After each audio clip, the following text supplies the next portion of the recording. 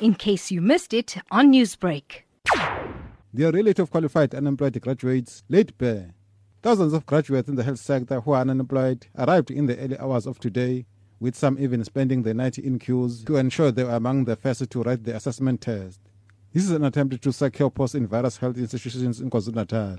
The reality is that there are only 300 posts to be filled by the health department in the province. Dr. Dladla is one of the nurses that arrived in the morning and successfully wrote the assessment. She says the department must create more posts as the current vacancies are not enough compared to the shortage of nurses in hospitals. From 2012, finished my course. Since 2012, I haven't got any post. I stayed at home.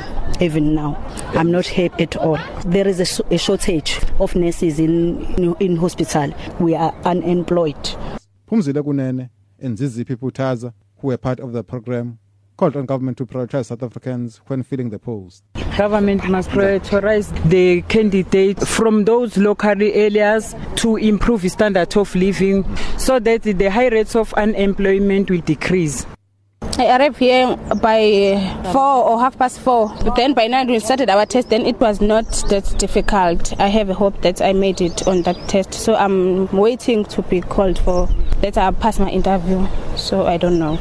Provincial Health Department spokesperson Mr. Mafunda says they're happy that the message got across, but he emphasized that nurses must work diligently all the time. We want to strengthen the health system. We hope that at the end of the process that those that will succeed will then come into the system. When they start working, they will remember their oath at all times and they will work in harmony with the people and become the advocates of patients at all times, because we want to improve service delivery and have better health outcomes in the province. I'm Khalesakhe Mbhense in Durban.